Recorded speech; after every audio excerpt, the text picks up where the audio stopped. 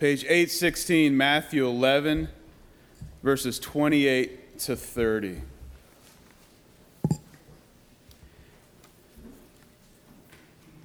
Let's go to the Lord in prayer for a moment. Our God, we just confess that you are the very air we breathe. You are the foundation of our existence. You are all we need, and yet we know this disconnect we have in our hearts between longing for you to be our every need, to fulfill our every desire, but yet that pull where everything else in this world and in our hearts and even in the dominion of darkness pulls us away. Father, we ask that this time, now, as we come to your word, that we align our hearts, align our minds, so that we may ultimately align our entire selves with your word and with your being, with your very mission and purpose. Help us, we pray this morning, to hear from you. Help us to respond to you with humility. Clothe us, we pray, with humble hearts. And it's in Christ's name we pray. Amen. Matthew 11, 28 to 30, page 816. I want to talk about the end of rest. But let me begin by telling you about two things I really do not like. The first one, I don't like needles. Now, I really don't. I really hate having my blood drawn. I really do avoid at all costs. There are times where I've actually left the doctor's office when I'm supposed to be waiting on the nurse to poke me. And I'm like, sorry, I'm out. See, my thinking is this. I believe it is logical. Blood is what? Supposed to stay in the body. So if it leaves the body, something is not natural. It's not supposed to work that way. And needles, what do? They remove blood. It's not right. Sorry, doctors. Sorry, nurses. Needles are just not right. And I borderline pass out pretty much every time I actually do sit down to draw blood. I also don't like rest. I tend, like most, to avoid it. See, my thinking, I believe, is logical. There is so much to be done. I don't have the time to slow down. I have to take care of X and Y and Z. I have no time to rest. That's why God, in a sense of irony, had the doctor prescribe for me to undertake acupuncture.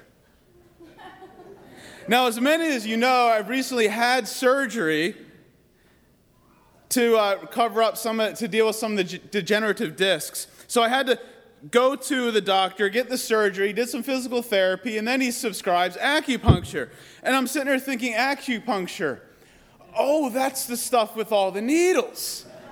Like pinhead, Hellraiser type needles all over my body. And I'm sitting there thinking, this is going to be terrible. And I finally ended up, I manned up, my wife just rolling her eyes, and I went to an acupuncturist close to us in Philly. And to be honest, it really wasn't that bad. It really didn't hurt that much. So I was laying face down. I didn't even see the needles. I think that was a big thing for me. If I saw the needles, I'd probably just roll off in the bed and be out. But I didn't see the needles. So I'm lying there, I'm stuck with the needles, and the acupuncturist then leaves the room, and he's gone for what seems like an eternity. So he has to allow you to sit for a little bit and simmer for a little bit. And I'm there face down with needles poking out everywhere with nothing to do. At first, I was okay. There was this calming classical guitar music playing in the background, a water feature with trickling water nearby. It was a very relaxing environment. But after about 5 minutes, my nose started itching. And I'm dying because I got needles, and I'm afraid if I move, and then I'm going to send shockwaves up my nerves to try to get that itch. So I'm laying there as peaceful as I can. But after that time, I started going, maybe mad's too strong of a word, But after 15 minutes of lying there, I started no longer feeling relaxed. I'm there stressed and on edge and extremely restless. I'm just lying there, doing absolutely nothing. You know what's ironic? Those needles were no longer a worry. It was the rest that was driving me crazy. It was the doing nothing that was driving me crazy. I had to do something. I had to get up moving. I had to scratch my nose. It was maddening. Grace Chapel, we don't rest well. We don't rest well. Slowing down is hard. Ironically, slowing down requires what? A lot of work. Slowing down, resting, requires work. It requires a deep level of intentionality. It requires purpose. It requires focus. Just like me squirming in the acupuncturist office, we become restless in our rest. And that's a problem. I think part of the problem, maybe an answer to the problem, is our inability to rest is because we fail to see the end goal of rest. We fail to see why we are to rest. We fail to see that we will be resting for all eternity, and that is the end goal. So this morning, I want us to take a few brief moments to focus on the end of rest. Why do we rest? Why are we doing this? What is the end goal? What is the purpose? Why are we slowing down? Why are we pursuing corporate rest as a church? Why are we doing this program sabbatical? What are some of the reasons that we've been given? The sabbatical team is focused on the ideas of rest, reflection, and refocus. We've talked about how Grace Chapel needs to recover our sense of identity. We need a renewed vision. We need deeper relationships. In other words, we need to intentionally seek out to discover who we are as a church. Those are all great things to do. In fact, we'll be spending a lot more time doing those together. But I want to be clear on this. All of those things are a means to the end. They are not the goal. They are a means to the goal. Slowing down to rest, to reflect, to refocus, taking the time to reevaluate who we are and what we do. They are all means to a necessary end. The ultimate end of this sabbatical, Grace Chapel, the hope of the elders' sabbatical team is to slow down to enjoy God. To slow down to enjoy God. See, we want to create opportunities, and maybe a better way of saying this, we want to create a culture at Grace Chapel of not just doing for God, but actually enjoying Him as we do. With that goal in mind, we need to see Jesus as the end of our rest. He is the answer to our why. He is our end, our purpose, our goal. He is the one we are striving toward in this season of rest, to know Him, to enjoy Him, to find our hope, our joy, our peace, and our rest in Him. This is a call for us to return to Jesus, our first love, to find rest and enjoyment in God, the Father, Son, Spirit. Our passage this morning, Matthew 11, 28-30, reads, "Come to me, all who labor and are heavy laden, and I will give you rest. Take my yoke upon you and learn from me, for I am gentle and lowly in heart, and you will find rest for your souls. For my yoke is easy, and my burden is light." Jesus says, "Come to me." Jesus calls all the weary, all the burdened, the laboring and heavy laden to come to Him. Are you weary? You can give an amen to that. Are you burdened? Are you laboring? Are you heavy laden? Then this call of Christ is for you. See, one thing we have seen is that we don't rest well. And this isn't just true of Grace Chapel. This is true of pretty much most Western countries. This is true of America. This is true of the American church. We are a busy, restless church. And that's probably one of the main reasons why this program sabbatical is such a shock to the system, because it goes against everything that we are taught to do in America. It's countercultural.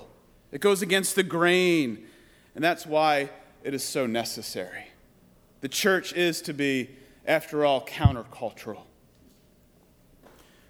But we are so busy that we don't have time to come to Jesus. We are busy doing for him. And the story of Mary and Martha may be a bit overused, but the perfect story to see a classic example of one who is too busy to come to Jesus. In Luke 10, Jesus is welcomed into the home of these two women. He begins teaching, and Mary sits down at the Lord's feet, and all she does is listens. And then Luke makes a comment. He says this: Martha was distracted with much serving. Martha was distracted with much serving. How does this describe us? Martha comes to Jesus and complains, "Lord, do you not care that my sister has left me to serve alone? Tell her then to help me." And what she's saying is, "Lord, I'm busy serving you." And Mary's just sitting there. So how does Jesus respond? "Martha, Martha, you are anxious and troubled about many things, but one thing is necessary. Mary has chosen the good portion, which will not be taken away from her." Church, did you hear that? Did you hear Martha anxious, worried, stressed out over serving the Lord? And Jesus says that she has missed the good portion. She missed what mattered the most, and Jesus lovingly rebukes her. "Martha, Martha, your treasure is right here before your eyes. I am the end. I am the goal. I am the purpose. Look, Mary is sitting at my feet. You are busy doing." Slow down. Push pause and come to me. Mary, on the other hand, chose wisely. She slowed down. She pushed pause. She sat at the feet of Jesus and enjoyed his presence. She chose the one thing that was necessary: sitting at the feet of her Savior. This is the end of rest. This is our goal.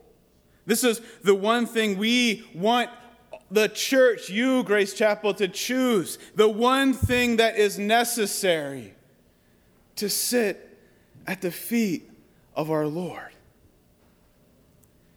Jesus doesn't just call us to come. He calls us to come to him. I want to briefly mention one more thing before we move to receive the Lord's Supper.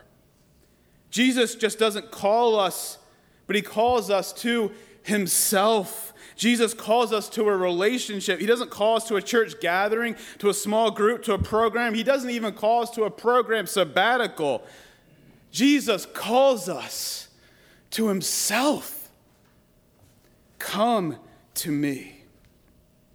What he is saying is that our rest is relational. For those of you who have been reading the pastor's notes that I send out on Tuesdays, do you remember what Tim Chester's book, Enjoying God, said? It said this: we are saved from sin and saved for God. Saved from our sin, saved for God. We are saved for relationship. This is what Christ calls us to. We are being called into relationship with our Creator by his redeeming Son. So, Grace Chapel, Jesus calls us to rest. Jesus calls us to himself. The question we need to ask this morning: will we slow down long enough to sit at his feet? Will we slow down long enough to sit at his feet?